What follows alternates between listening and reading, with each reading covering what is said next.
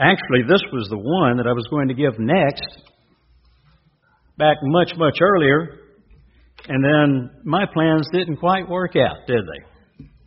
But if you'll go to 1 Corinthians 13, chapter 13 and verse 12. 1 Corinthians chapter 13 and verse 12.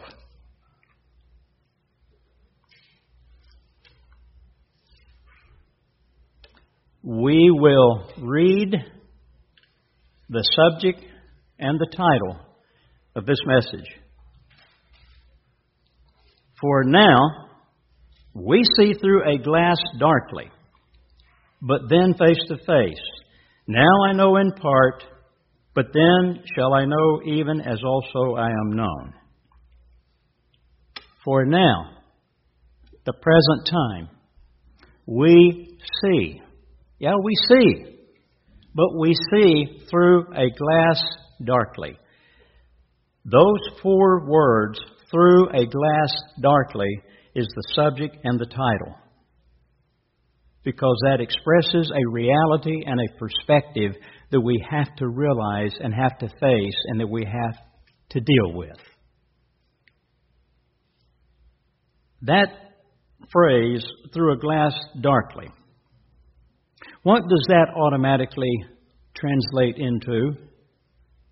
Through a glass darkly? I mean, how could you paraphrase it in a sense, or let's say in terms of a takeaway or takeaways?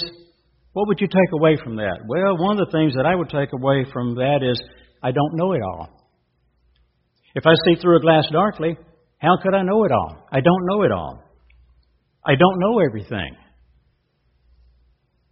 I can't see all there is to see. There's more to see than I can see. Whatever I see, it's not all that there is to see, because I'm looking through a glass darkly. And then that brings up an operational question for human beings who have human nature and have certain drives and motivations.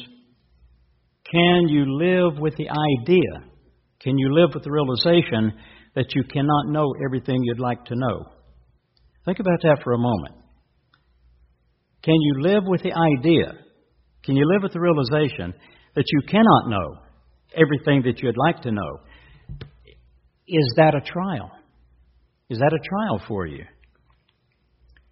Over the years, my growing up in the church, teenager in the church, young man in the church, trainee, elder, pastor through the years, there have been numerous times, whether it was making an observation in life, whether it was reading something in Scripture, been many times where I would have questions that I had no answer for. And remember these county fairs and circuses where you would go and they would have these games, and maybe it was the game where there was a pegboard at the back of the booth and there were hooks on it, and you would buy so many rings and you would throw the rings at the hooks, and if you hooked the ring, you got to pick a prize.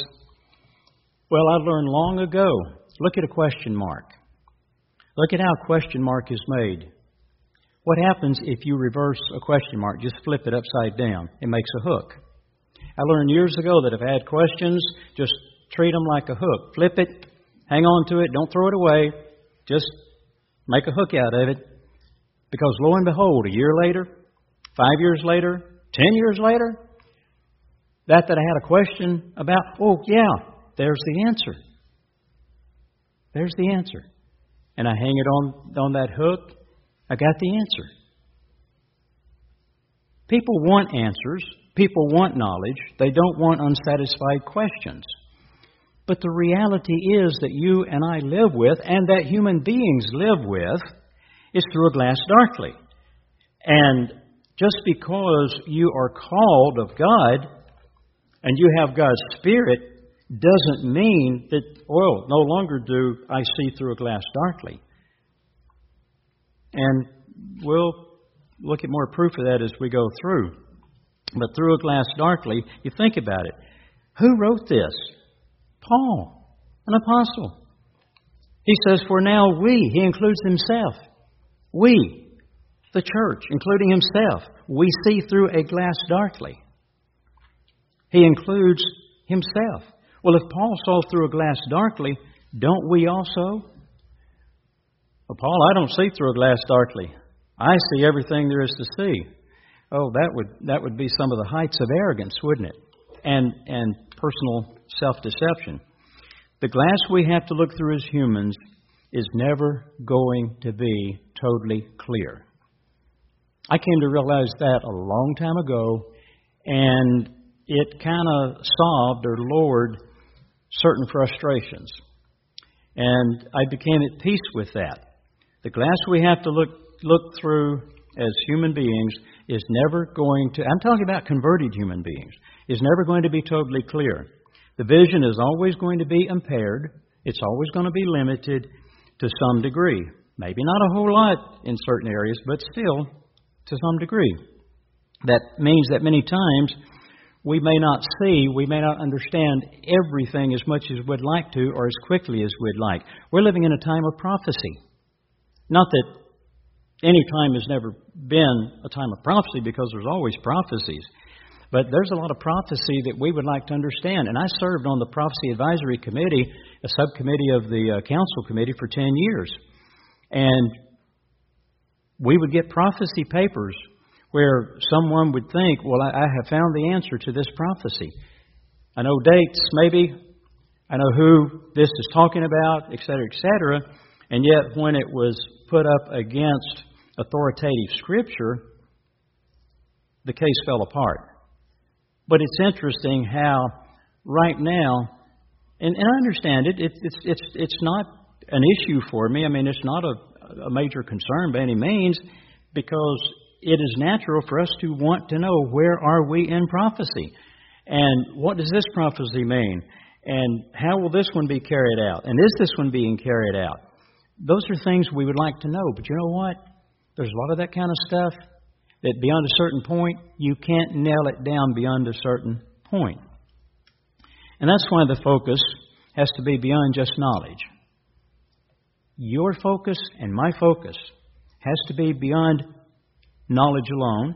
It has to be beyond the facts alone. It has to be beyond just bits or bytes of info, answers per se. And what do I mean by that? What kind of mode of operation do you operate in? What kind of pattern? What are your patterns in how you approach things and think and study and live? What are the approaches? Those have to be in place, because a proper perspective on things has got to be kept in mind. See, knowledge alone has never been the answer. Never, ever been the answer. Knowledge alone. It's never been, certainly not the full answer. I go back to what we would call prehistory, before man. Lucifer never was short in knowledge. He never failed in knowledge. Knowledge was not a failure with him. He had knowledge. But he didn't have the winning ways. He didn't take on the winning ways. He didn't want the winning ways. Winning ways involving winning concepts have always been part of the successful package. Again, through a glass darkly is an undeniable reality. It's just the way it is. And again, that's why Paul addresses this. Because it's something that affects how we function. And how we process that reality can be a positive for us, or it can be a negative. It can be a help, or it can be a hindrance. I know that we gather here because it's the Sabbath. And we give up the Sabbath, we lose out. We've got to keep the Sabbath. That's bedrock. That's foundational. Holy days, bedrock, foundational. 10 Commandments, bedrock, foundational. All of that is foundational. But within these parameters of God's laws, we have to learn how to process our own thinking and operating and doing in a way that we maximize the positives and diminish the negatives. Now, it can vary from individual to individual, and there may be various reasons, but regardless as to the degree or variance, it is there nonetheless, the reality that we see through a glass darkly. And because it is there, there is a need made obvious by the inherent lacking. In other words, if I realize that at best I see through a glass darkly, what does that do to me? If I realize that at best I don't see everything, that at best I see through a glass darkly, what does that do to me? How does that translate to me? What effect does it have? Well, I see I have need. I see I have need. I don't ignore that. I see that there are things to learn. I don't take the approach that, well, I've learned enough truth. I don't need to learn any more. I don't, what I've got is totally sufficient, and I just sit back on my lapel, so to speak, and not even be concerned about learning more. And that would be disastrous. I see that there are yet things to learn. I realize I don't know it all. I don't know it all. Somebody might, even in discussion with me about a point of Scripture, mention something that I hadn't thought of. And I add that to my knowledge. Something that God has inspired them to see and realize that He hasn't inspired me to see and realize. And all of a sudden, I've added to what I know, because whereas if the member said, I've wondered about this with this Scripture, don't worry about it. I know everything, and what you've got in mind is something I already know anyhow, so don't tell me. Shut them down. No, I realize I don't know it all. Most important, I realize that I will never come to a point where I know it all. God, you've given me an extension of life. If you could make that extension reach out to age 100, assuming this age goes on that long, by then I could know it all. God would say, if He answered, you're losing ground already. No. I'll never arrive in that sense of the meaning of the word in this life. But if I am in an arriving mode, if my mode is an arriving mode, it's active. I'm always in the process of arriving, moving, going forward. If I'm in a proper perspective, then I will meet with sufficient success, because I am in what I call a winning way, a winning pattern, a winning mode, a winning operation. To realize the reality of through a glass darkly and to properly accept it, deal with it, recognize, acknowledge it. Again, there's the constant awareness that, there's room in me for growth. There will always be room for growth. And that's why the perfect companion Scripture for 1 Corinthians 13:12, for now we see through a glass darkly, what Paul says, including himself. That's why the perfect companion Scripture to go along with that is 2 Peter 3:18.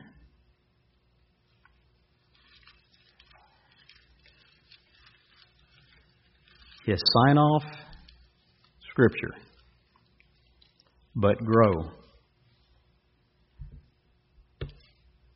But grow. He wanted to leave his two epistles with this sign-off. Grow in grace. Grow in grace.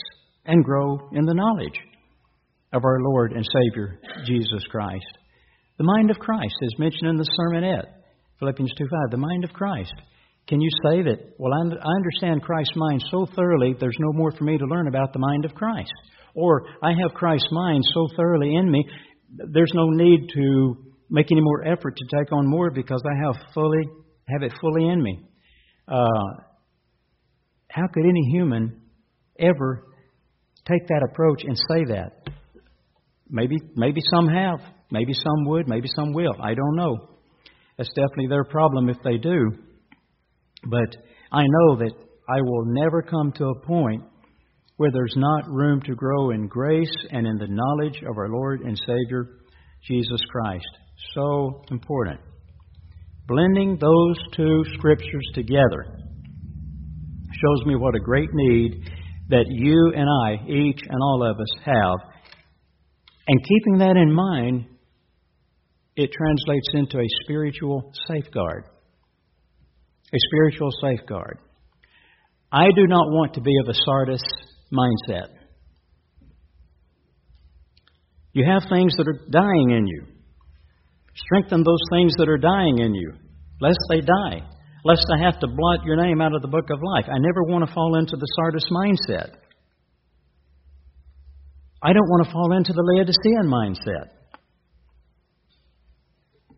I'll turn to Revelation 3:17. I don't want to fall into this mindset.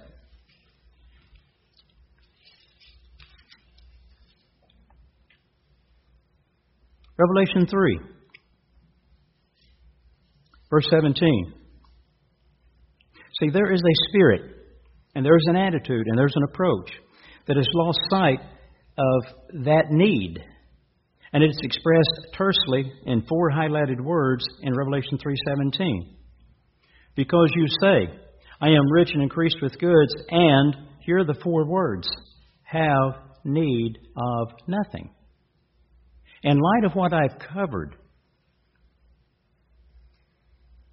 that attitude clashes with 1 Corinthians 13:12. It clashes with 2 Peter 3:18. It clashes. It doesn't blend. It clashes. Because how in the world can any person truly actively exercising the Spirit of God say, I have need of nothing? They are ignoring the reality. We have need of nothing. When do we come to the point again where we now know it all?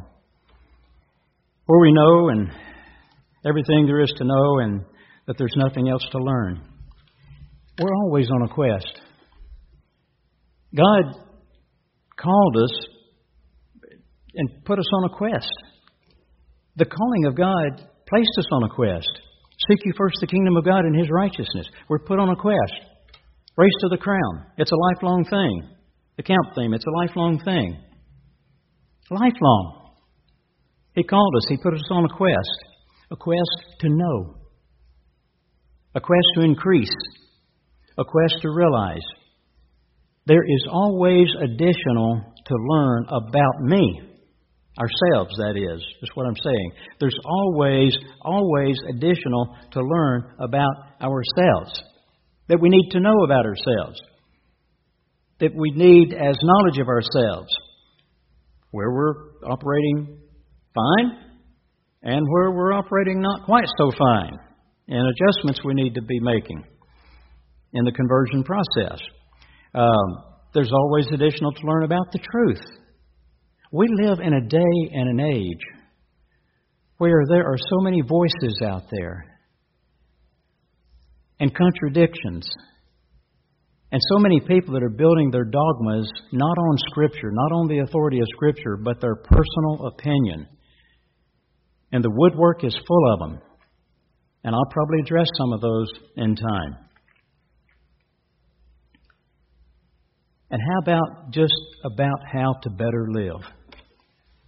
To better live, to know more how to literally put the things of God as a way of life into practice to where our lives are so much better. Again, Through a Glass Darkly tells me that at any given time, I won't know all there is to know. That there will never come a time when there isn't something else for me to learn. That there will always be something else that I could know. And again, I go back to the man, Herbert W. Armstrong, in the last year of his life. He lived to be 93 and a half. And I go back to what he said in the last year of his life.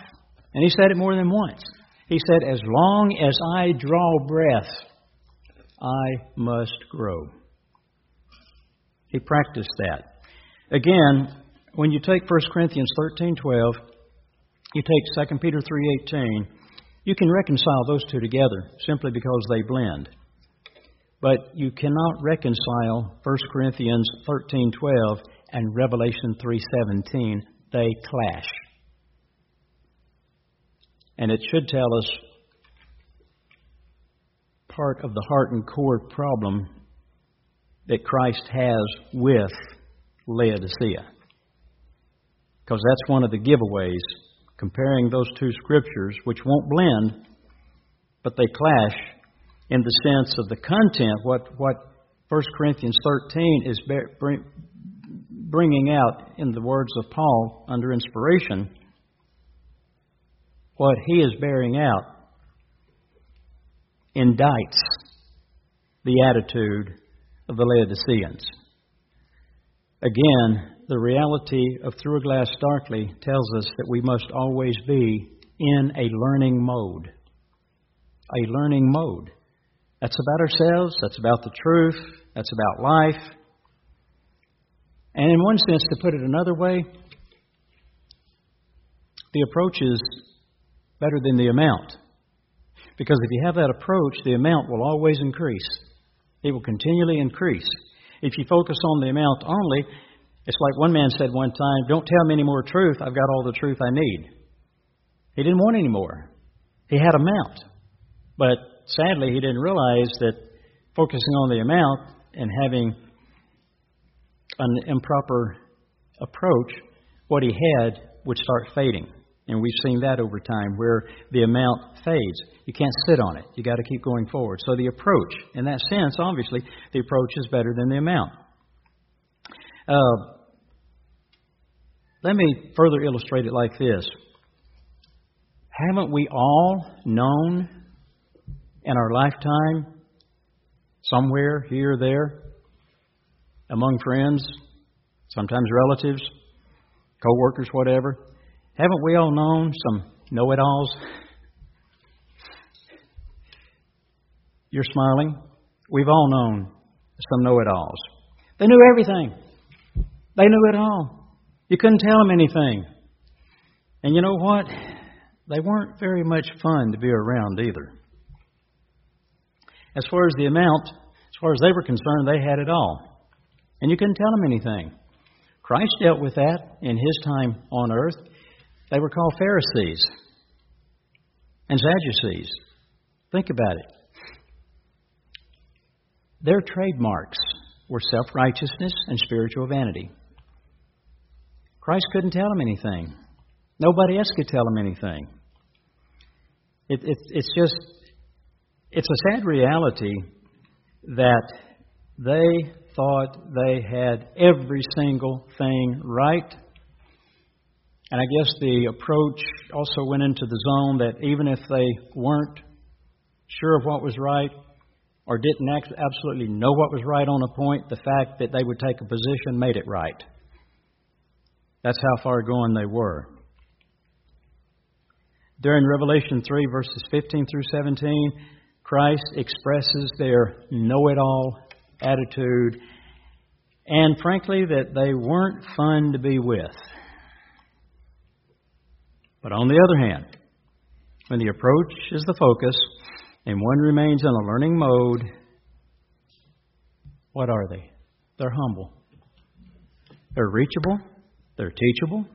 And you know what? They're fun to be with. They're enjoyable to be with. 1 Corinthians 13:12, it's one of those, you might say, inserts that God inspired to be put in there, which is a reality of life, and if we understand it, it can make our life better. And it's designed to make our life better because of the realization that comes from it. It's there to help us keep a proper perspective. It's there to help us properly format our feelings. At no time in this life, now I'll come to that point in just a minute, it's to help us. I have known some individuals in my lifetime who were I don't really know how to say it other than say they were kind of frustrated out of their gourd because they couldn't know what they wanted to know. They couldn't know what they wanted to know, so they were just frustrated. And it just burned them up that they couldn't know what they wanted to know. And again, there's times when somebody seeks an answer that they can't know or they can't handle. It's not time for them to know. That's kind of like when we're trying to call our relatives or a coworker, and we dump a load on them, a load of hay that buries them. We overload them, and they go screaming the other way. But that's another subject. It plays in to a degree, but that's another subject another time. At no time in this life could God give us all that He has to give. You ever thought of it that way? At no time in your life, at whatever age, my life, could God give us everything that He has to give? Why not? One simple reason. We simply could not contain it all. It's that simple. I look back through the years, the things I've learned and grown in. There are times and things where I'm thankful that I came to certain realizations at this age, not 5 years previous, or 10 years previous. And even as I realize I'm thankful that I've come to this understanding that God has given me this now, rather than 5 years ago, I also realized with it that I'm better able to take it and live it and do it. I'm better able to receive it. I'm better able, because of what's happened over these 5 years, I'm now in a better position for truly receiving that. I want to give you a sample. When I say that at no time in this life could God give us all that He has to give, we simply cannot contain it all. Notice 2 Corinthians 12:4. 2 Corinthians 12 in verse 4. Paul talking about his visions and revelations of the third heaven, speaking in the third person, and basically saying that, he knew that he knew academically he was not physically in the third heaven. He knew that. But the impact on his senses, his sight, his hearing, his mind was so vivid that by the senses alone he could not judge that he was not. That's how real it was to him, how powerful that vision was. And he says here in verse 4, how that he was caught up into paradise and heard unspeakable words, which it is not lawful, or is better rendered, it is not possible for a man to utter. It was overwhelming. Just what he was given to see and observe and hear in vision was so overwhelming, he couldn't put it truly into words. It was beyond his ability to contain it and express it. Now, out of that, in one sense, we might say, as a corollary, Romans 8:18, we might say that we could see how that Paul, with such credibility, could say, for I reckon, Romans 8:18, for I reckon that the sufferings of this present time are not worthy to be compared with the glory which shall be revealed in us. What he was given to see, he could not fully contain it.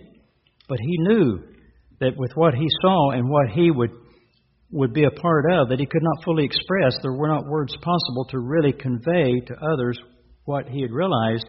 At the same time, he knew that he was going to go through whatever he had to go through in order to be a part of that someday.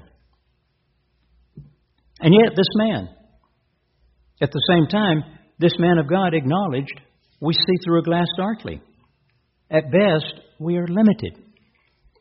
We're finite. We are finite. God is not.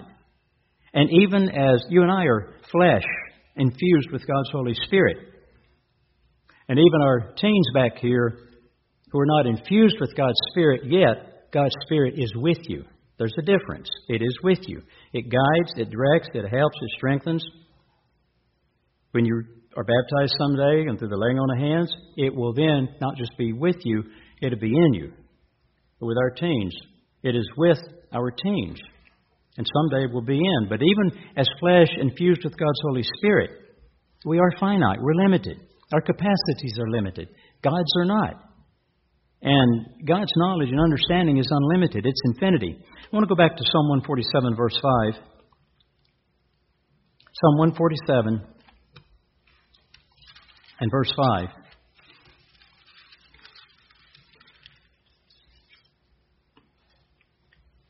David said, "Great is our Lord and of great power.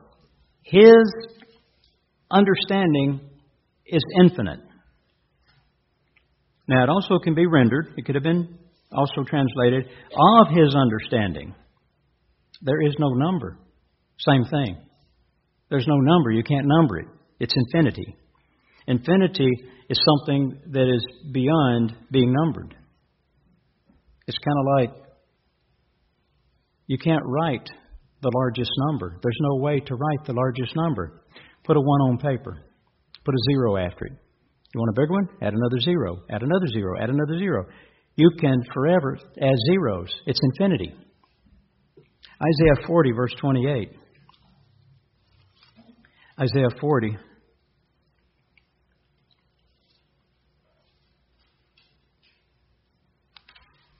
And verse 28.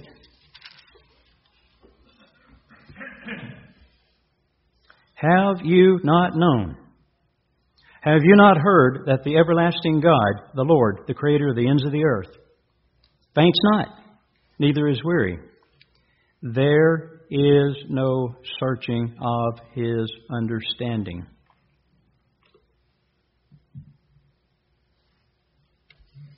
God's knowledge is infinity. I'm going to turn to 1 Corinthians 2.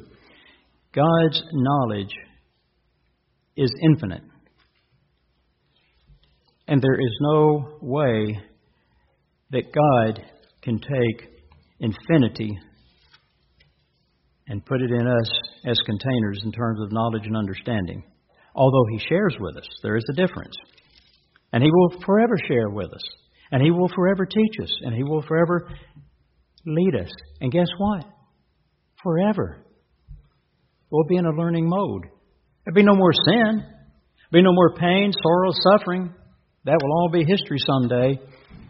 But we will forever grow and develop in knowledge and depth of understanding and breadth. God will be able to teach us forever. And He will.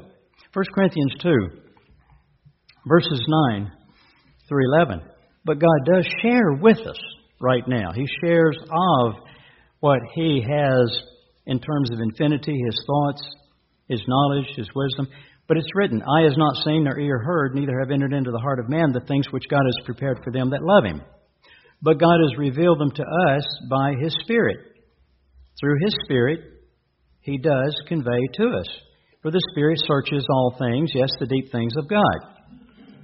And over time, as you do your meditation, as you do your Bible study, as you observe life, and especially in light of the principles and laws of God, don't you find that the depth of your understanding of the things of God gets deeper and broader?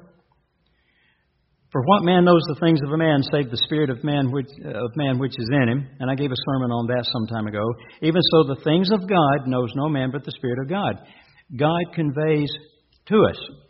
He shares with us. And He continues to share. That said, look at Deuteronomy 29:29. That said, Deuteronomy 29:29. As inspired through Moses, this is what this says. The secret things belong to the Lord our God. There's some things we cannot know, will not know until a future time. Period. And there are some things that are simply going to be beyond us. I can live with that. The secret things belong to the Lord our God, but those things which are revealed belong to us and to our children forever, that we may do all the words of the law. Again, God's purpose goes beyond just giving us knowledge. If He could, if it were possible, God's point and purpose is not to give us all knowledge in this life. And as important as knowledge is, and answers and understanding, it's just as important, and even more so, is the pattern. Is the pattern in which they are received. In the Scripture, and one such case in point is Romans 8:14, the pattern by which we operate. Romans 8:14. This speaks of a pattern. For as many as are led by the Spirit of God, they are the sons of God. We have to be willing to be led. Hold on. My position is I'm going to rock back on my heels and dig in my heels, and if you want me to move along, you're going to have to drag me. And sometimes people do that. But on the other hand, yes, Lord, okay, I'm open to being led. You show me? Yeah, great. I certainly choose to yield to that and follow. Because as Christ told the disciples on that last night with them in John 16:13,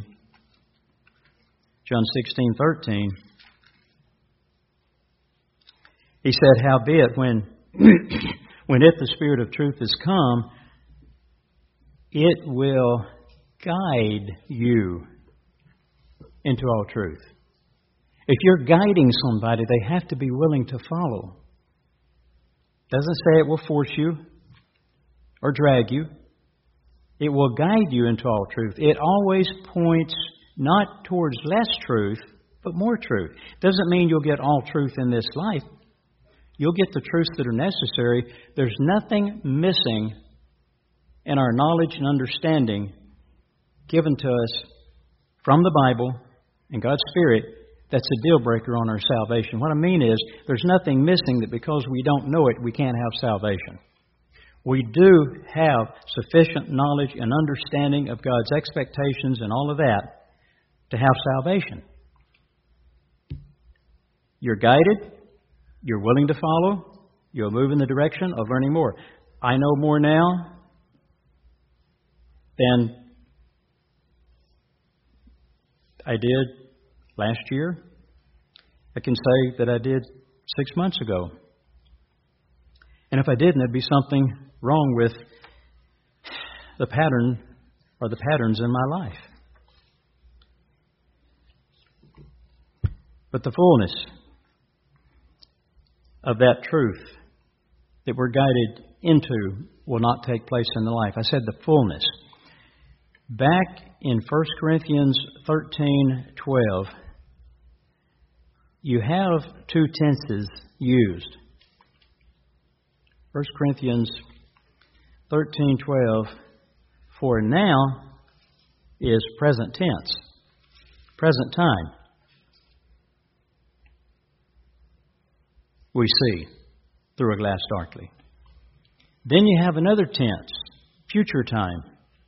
Future time. But then, of course, the then is referring to when we are spirit beings, when we are eternal with God. But then, face to face. Now, look, these are Paul's words. I know in part. Paul realized he didn't know everything there was to know. Now I know in part, but then shall I know even as also I am known. That's a wonderful statement. But that's a future time. And maybe in part because we do see through a glass darkly, we are told in Hebrews 10:38, and I will turn there, Hebrews 10 in verse 38, maybe because we see through a glass darkly for the present, it's even more applicable that we obviously apply this, now the just shall live by faith, not by sight. God gives us plenty to look at, to go by, but at the same time, it's not, the Christian walk has to involve a lot of faith, and maybe in part because answers don't come as fully or quickly, always as we want them. We find patience and faith admonished together, because here in Hebrews 6, verse 12, look at this plain statement, Hebrews 6, verse 12, that you be not slothful, but followers of them who through, and it combines these two, faith and patience, inherit the promises.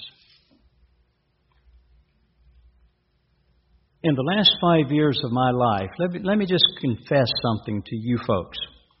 I'm a type A personality, if that's any surprise to anybody. I am not just naturally, genetically, a patient person. I've always admired patient people. But I can exercise patience, and I have exercised a lot of patience through the years. But I have to, you might say, realize I need to exercise patience and exercise it when I do, because I'm just not naturally a patient person. But I can tell you, if there's one virtue that I have been blessed to grow in more naturally these last 5 years of my life, it is patience. I just find I am a much more patient person just naturally. I don't get bugged as easy. Some things just don't bother me anymore that used to. Don't deal with certain frustrations that once frustrated me. And I know that's growth, and I'm very thankful for it, because it makes my life better. And it can make others' lives better too. And it makes me a better tool in God's hands. And certainly, we can appreciate and utilize the light that comes through. See, we see through a glass darkly. We don't see fully, we don't see 100% clearly, but are we thankful for the light that comes through? Are we thankful for what we do see? And again, the things we do see are important and necessary, and what we may not see is not necessarily a deal breaker, as long as we're in the right modes of operation. And certainly, do we have an opportunity? Do we play a role in any sense in how much light does come through? Okay, I see through the glass darkly, but is it possible for it not to be as dark as it is? Is it possible for me to see more light than what I'm seeing? Yes. Can we enhance the amount of light that's coming through? Yeah, we can do that through a spirit of obedience. In other words, and I'll just quote this scripture, Psalm 111, verse 10. Psalm 111, verse 10 says this, a good understanding have all they that do His commandments. So through a spirit of obedience, we actually can cause extra light to come through that glass. And again, never forget, God can turn up the amount of light coming through the glass anytime He wishes. Sometimes He may, sometimes He may not. Sometimes He may not crank it up because of where you are at that point in your life. And again, 5 years down the road or 1 year later, God says, I'm going to crank up additional light through the glass. They need to see more than what they're currently seeing. And based on what they have been doing and obeying, they can handle more, and I'm going to give them more light. Yeah, that process does happen too. But one major consideration to always keep in mind is that never is the amount of light coming through the total amount of light that could come through. Never. Whatever the light is that's coming through right now for me, as I see through a glass darkly, It is not the amount of light, the total amount of light that could come through. And with each year that passes, I obviously pray for additional to come through and try to do my part in helping that light to come through. But our present reality in this life will always be, to one degree or another, through a glass darkly.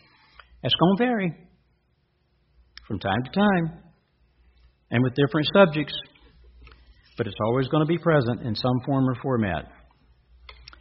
And here's something to think about too. It may be that God learns more about us individually by letting us operate through a glass darkly than He otherwise would, because He sees how we process that. He sees how we handle that.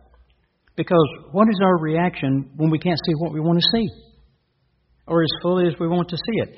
Have you ever been talking with somebody and you've got a certain point of view that you want to get across to them, and they just can't seem to understand what your point of view is or where you're coming from, and you get frustrated and you want them to see what you see and they just can't see it? Of course, we've all had that experience when we took certain light about the Sabbath, the holy days, Christmas, whatever, to friends, co-workers, relatives who didn't want to have that point of view, and we tried to get them to see why it was relevant that you come out of paganism, why it's relevant that you keep the seventh-day Sabbath. Many of us have had very frustrating experiences with that. But again, what is our reaction when we can't see what we want to see, or as fully as we want to see it, or as fast as we want to? How does it affect us? I think there's a lot of times that God learns a lot about us. And it doesn't take long in the Christian walk to realize there's some spiritual things that are relatively easy to understand. And there's some spiritual things that are very difficult to understand. And there are some spiritual things you cannot understand.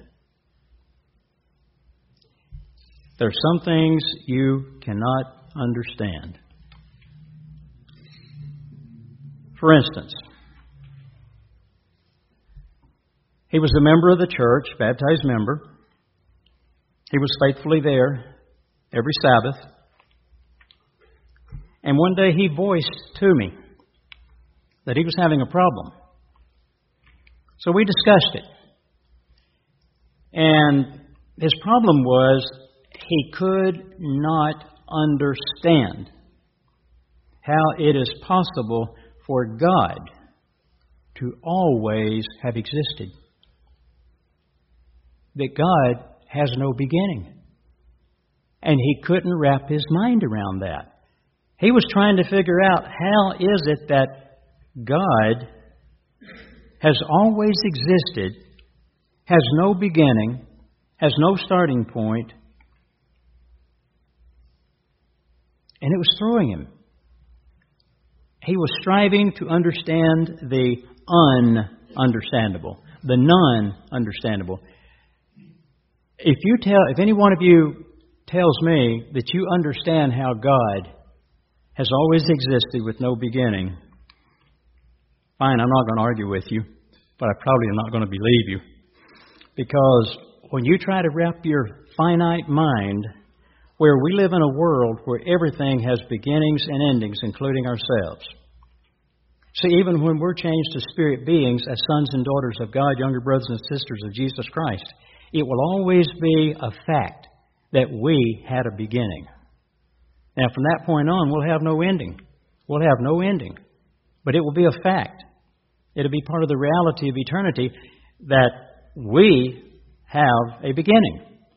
But God the Father and Jesus Christ have no beginning. And what he was caught up in wasn't necessarily bad, but when he or you or me or anybody takes it upon ourselves to try to figure out how God could always have been,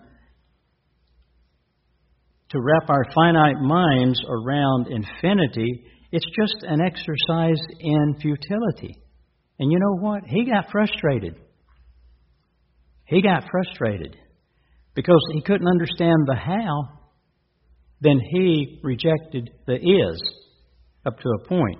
In other words, since he could not understand how it is that God has always existed, he denied the authority of the fact that he is there. I'm talking about a baptized member who was attending, very faithfully attending.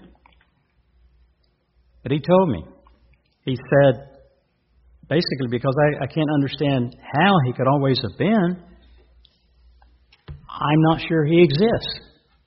And the man became, the closest label you could put on him would be a type of agnostic. I don't know, agnostic.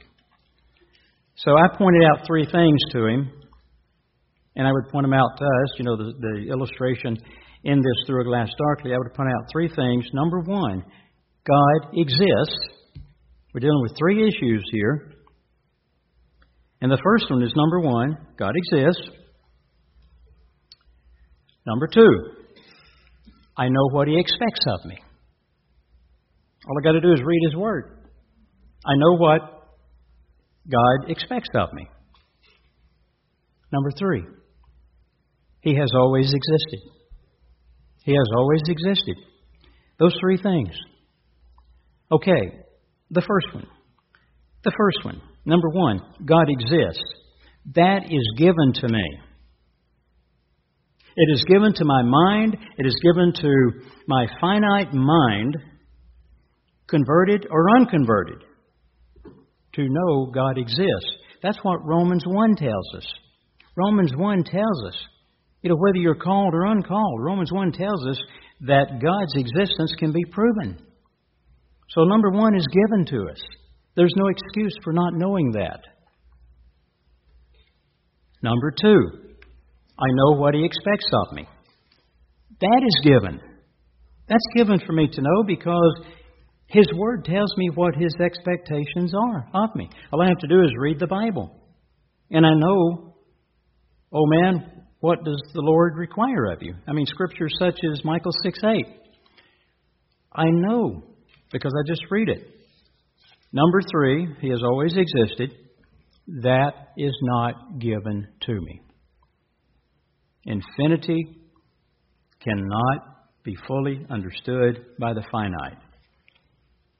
2 out of 3 is not bad. 1 and 2 are the important and necessary issues for me. Guess what? Number 3 can wait. Someday, I won't have a finite mind.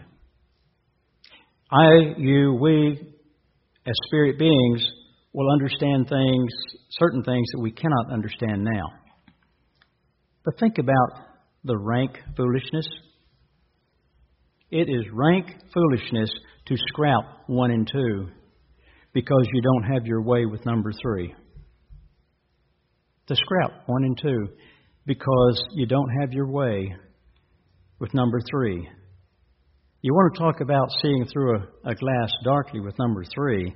Boy, is the glass dark there because you cannot fully grasp infinity.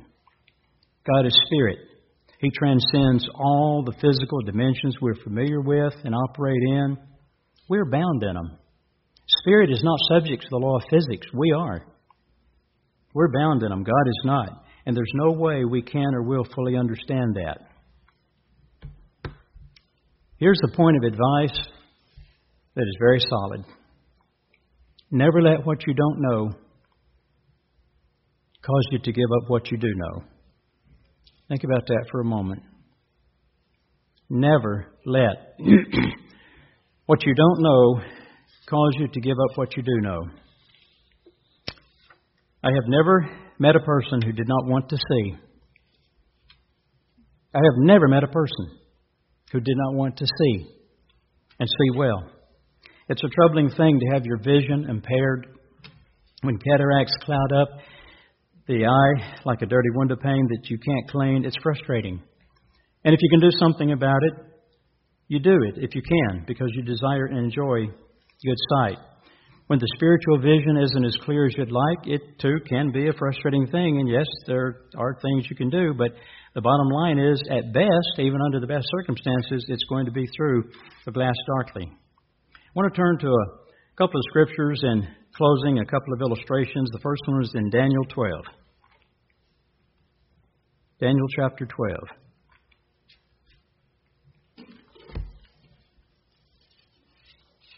Others before us have had to accept the reality that Paul points out. Maybe knowingly, had to accept it knowingly. Like Daniel 12, verses 8, 9, and 13. Verse 8, Daniel 12, verse 8. And I heard, notice, but I understood not. Then said I, O my Lord, what shall be the end of these things? And verse 9, he said, Go your way, Daniel. Go your way. Keep doing what you know to do. Be responsible. Obey. You could write a lot into that. For the words are closed up.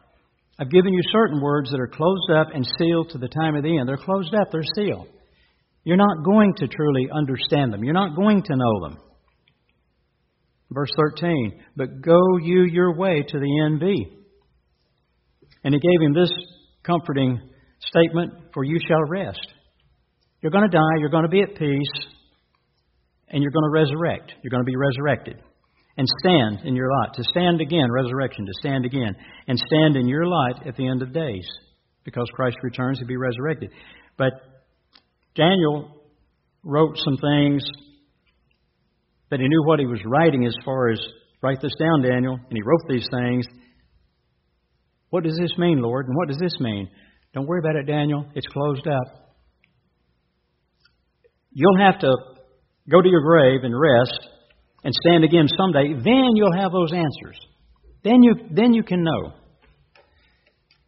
And I said sometimes maybe he knew he didn't know.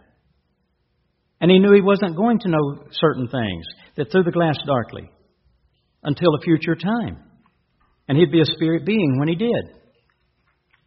But then maybe sometimes not known, unknowingly.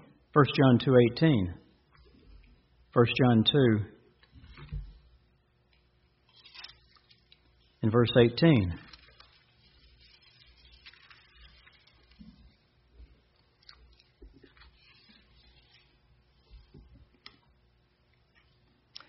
First John 2, verse 18, little children. Now notice what John said in the 90s AD, 2,000 years ago, basically. Little children, it is the last time. Oh, is it? No. That wasn't the reality. That was almost 2,000 years ago. It wasn't the last time. It just means that John thought it was because of what he saw happening. He wasn't seeing clearly through the glass, was he? He wasn't understanding the times in that regard clearly. He was seeing through a glass darkly when he thought that at least this aspect was coming through clearly. And as you have heard that Antichrist shall come, even now are there many Antichrists, whereby or therefore we know that it is the last time. No, it wasn't. That doesn't mean anything bad against John. It just means he was seeing through a glass darkly, and he didn't realize to what degree or in which way he was seeing through the glass darkly. From prophets to apostles to angels, there has always been a measure of through a glass darkly. 1 Peter 1, verses 10 through 12. 1 Peter 1, verses 10 through 12. Of which salvation the prophets have inquired and searched diligently, who prophesied of the grace that should come unto you, searching what or what manner of time the Spirit of Christ which was in them did signify, when it testified beforehand the sufferings of Christ and the glory that should follow, unto whom it was revealed that not to themselves but unto us they did minister the things which are now reported unto you by them that have preached the gospel to you, with the Holy Spirit sent down from heaven, which things the angels desire to look into. Just in brief to say, that from prophets to apostles to angels, not everything that was there to be understood was truly understood. Now, obviously, the things that mattered most were. There were no issues of salvation deal breakers. There was no knowledge missing that would cost them their salvation. But there were aspects that they didn't understand. That's not a new experience. What is new is when, as 1 Corinthians 13:12 says, but then, that's another reason I want to be there. It's not the only reason, obviously. By a far cry, is it not the only reason? I want to be there with loved ones, friends, family, you folks. But that is one of the reasons that I do want to be there. But then shall I know, even as also I am known. Because then the glass will be totally clear. We as spirit beings will not see through a glass darkly. That will be something left behind in this life. I will repeat my advice.